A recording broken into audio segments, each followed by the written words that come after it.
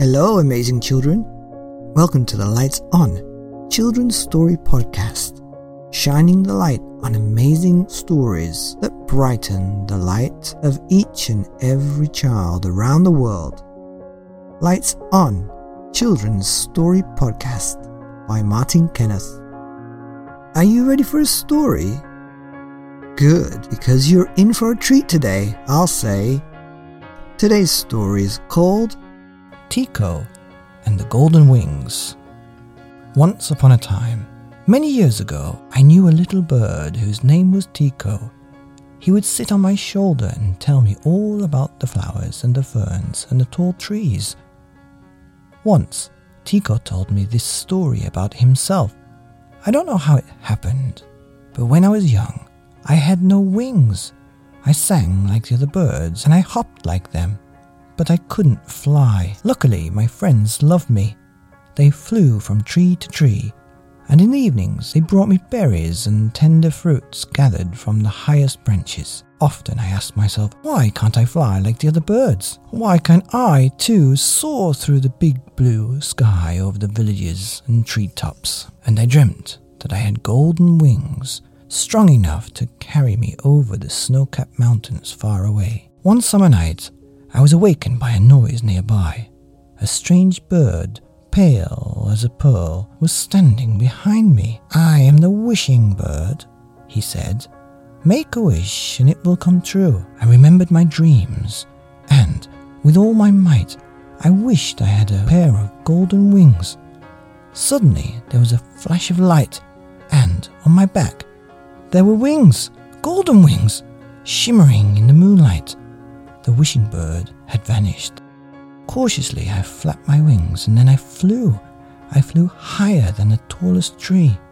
The flower patches below looked like stamps scattered over the countryside, and the river like a silver necklace lying on the meadows. I was happy and I flew well into the sky. But when my friends saw me swoop down from the sky, they frowned on me and said, "You think you are better than we are, don't you? With those golden wings, you wanted to be different." And off they flew, without saying another word. Why had they gone? Why were they angry? Was it bad to be different? I could fly as high as the eagle. Mine were the most beautiful wings in the world, but my friends had left me and I was very alone. One day, I saw a man sitting in front of a hut.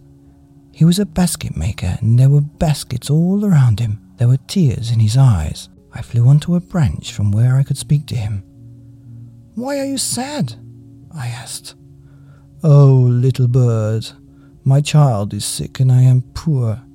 I cannot buy the medicines that would make him well. How can I help him?" I thought, and suddenly I knew. "I will give him one of my feathers." "How can I thank you?" said the poor man happily. "You have saved my child, but look, your wing." Where the golden feather had been, there was a real black feather, as soft as silk. From that day, little by little, I gave my golden feathers away, and black feathers appeared in their place. I bought many presents, 3 new puppets for a poor puppeteer, a spinning wheel to spin the yarn for an old woman's shawl, a compass for a fisherman who got lost at sea, and when I had given my last golden feathers to a beautiful bride, my wings were as black as Indian ink. I flew to the big tree where my friends gathered for the night. Would they welcome me? They chirped with joy. "Now you are just like us," they said. We all huddled close together. But I was so happy and excited, I couldn't sleep. I remembered the basket maker's son, the old woman, the puppeteer, and all the others I had helped with my feathers. Now my wings were black, I thought. And yet, I'm not like my friends.